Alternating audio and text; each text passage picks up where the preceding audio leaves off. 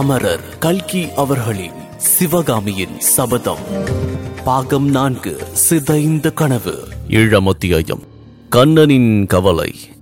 கோபுர வாசலில் அழகிய அம்பாரிகளோடு பட்டத்து யானைகள் நின்றன. அரண்மனையைச் சேர்ந்த தந்த பல்லக்குகளும் தங்க பல்லக்குகளும் பளபளவென்று ஜொலித்துக் கொண்டிருந்தன. சக்கரவர்த்தியின் அலங்கார வேலைப்பாடு அமைந்த ரதமும் 2 அழகிய வெண்புறவைகள் பூட்ட பெற்று நின்றது. குதிரைகளின் கடிவாளத்தை இழுத்துக் கொண்டு கண்ணபிரான் தன் ஆசனத்தில் உட்கார்ந்திருந்தான். அவனுடைய முகத்தில் என்றும் இல்லாத கவலை குடிகொண்டிருந்தது. அந்த அழகிய தங்க ரதத்தையும் அழகே வடிவமாய் அமைந்த உயர் சாதி புறவைகளையும் பார்ப்பதற்காக ஜனங்கள் ரதத்தை சூழ்ந்து நின்றார்கள். அவர்களில் ஒருவன், என்ன சாரதியாரே, முகம் ஏன் வாட்டமாயிருக்கிறது என்று கேட்டான்.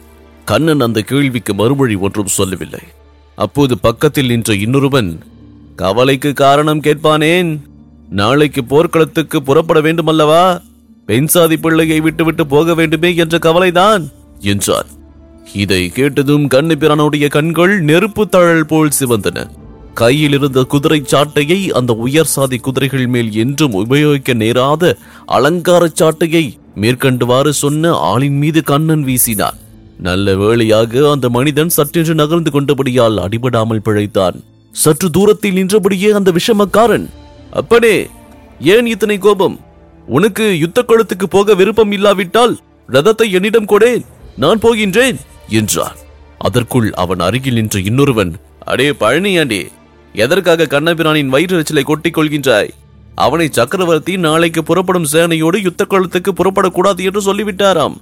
அது காரணமாகத்தான் அவனுக்கு கவலை என்று சொல்லவும், பக்கத்தில் நின்றவர்கள் எல்லோரும் சோ, அடடா, ஐயோ, பாவம் என்று தங்கள் அனுதாபத்தை தெரிவித்துக் கொண்டார்கள். ஆலயத்திலிருந்து வெளிவந்த புவன மகாதேவி முதலியவர்களை கண்ணபிரான் அரண்மனையிலே கொண்டு போய் சேர்த்துவிட்டு தன் வீட்டுக்கு திரும்பினான். குதிரைகளை கொட்டடியில் விட்டு தட்டி கொடுத்துவிட்டு கண்ணன் தன்னுடைய வீட்டுக்குள் நுழைந்த போது அங்கு வினோதமான ஒரு காட்சியை கண்டான். கண்ணனுடைய மகன் 10 வயது சிறுவன் கையில் ஒரு நீண்ட பட்டாக்கத்தியை வைத்துக் கொண்டு அப்படியும் இப்படியும் சுழற்றிக் கொண்டிருந்தான்.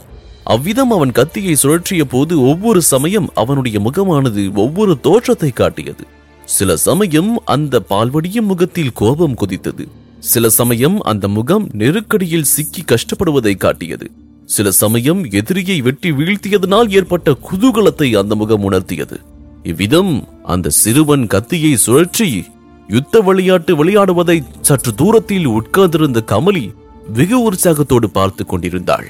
அவர்களுக்கு தெரியாதபடி சப்தமின்றி வீட்டுக்குள்ளே வந்த கண்ணபிரான் மேற்படி காட்சியை பார்த்ததும் முதலில் அவனுடைய முகத்தில் சந்தோஷ புன்னகை உண்டாயிற்று.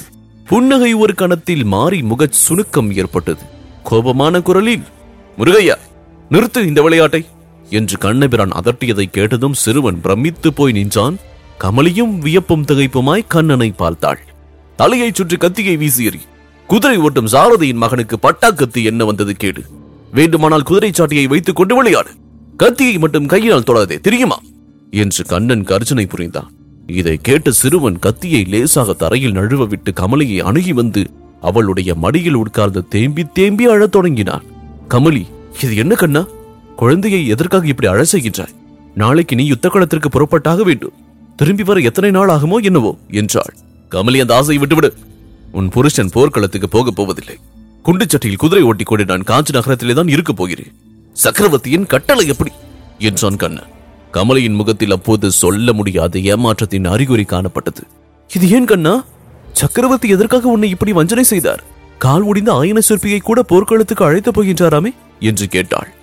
ராமர் வானர சைன்யத்தோடு இலங்கைக்கு போனாரே, அப்போது இந்த இலங்கை தீவை சமுத்திரத்தில் அமிழ்த்து விட்டு வந்திருக்க கூடாதா என்றான் கண்ணபிரான்.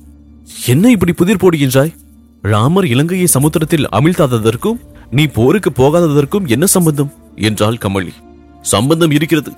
இலங்கை அப்போது சமுத்திரத்தில் மூழ்கி இருந்தால் அந்த ஊர் இளவரசர் இப்போது இங்கே வந்திருக்க மாட்டார் அல்லவா? அவருக்கு ரதம் ஓட்டுவதற்காக நான் இங்கே இருக்க வேண்டுமா? சக்கரவர்த்தியின் கட்டளை. ஆஹா, அப்படியானால் மாணவரும் யுத்தத்துக்கு போக போவதில்லையா? நமது சக்கரவர்த்தியும் அவரும் சிநேகிதம் என்று சொல்கின்றார்களே. பிராண சிநேகிதன் தான். அதனாலேதான் இந்த தொல்லை நேர்ந்தது. மாணவன்மர் போர்க்களத்துக்கு வந்து அவருடைய உயிருக்கு அபாயம் நேர்ந்துவிட்டால் இலங்கையின் ராஜவம்சம் நசித்து போய்விடுமா? மாணவன்மருக்கு இன்னும் சன்னதி ஏற்படவில்லையா? ஆகையால் இலங்கை இளவரசர் போருக்கு வரக்கூடாது என்று சக்கரவர்த்தியின் கட்டளை. அவருக்காக என்னையும் நிறுத்திவிட்டார். இதுதானே காரணம். அப்படியானால் நீ கவலைப்பட வேண்டாம் கண்ணா. கூடிய சீக்கிரத்தில் இலங்கை இளவரசரும் நீயும் போருக்கு புறப்படலாம் என்றாள் கமலி. அது என்னமாய் சொல்கின்றாய் என்று கண்ணபிரான் சந்தேக குரலில் கேட்டான். காரணத்தோடு தான் சொல்கின்றேன். இலங்கை ராணிக்கு சீக்கிரத்தில் குழந்தை பிறக்கப் போகிறது. ஓஹோ, இலங்கை இளவரசிக்கு உடம்பு சௌக்கியம் இல்லை என்று சொன்னதெல்லாம் இதுதானா? ஏகாம்பரேஸ்வரா, இலங்கை இளவரசிக்கு பிறக்கும் குழந்தை ஆண் குழந்தையாய் பிறக்கட்டும் என்று கண்ணபிரான் ஏகாம்பரர் ஆலயம் இருந்த திக்கு நோக்கி கைகூப்பி வணங்கினான். இதன் தொடர்ச்சியை 8ஆம் அத்தியாயம் வானமாதேவி இதில் தொடர்ந்து கேட்கலாம். இக்கதையினை உங்களுக்காக வாசித்து நான் டிஜே முருகா. உங்கள் கருத்துக்கள் மற்றும் விமர்சனங்களை Facebook மூலமாக தெரிவிக்க facebook.com/murugan.radio மற்றும் Instagram ஹேண்டில் murugan.dj. மேலும் 5 நட்சத்திர மதிப்பெண் வழங்கிட ஆண்ட்ராய்டு மற்றும் ஆப்பிள் ஸ்டோரில் southradios.com என்ற செயலியை தரவிறக்கம் செய்யுங்கள். மீண்டும் சந்திப்போம். நன்றி, வணக்கம்.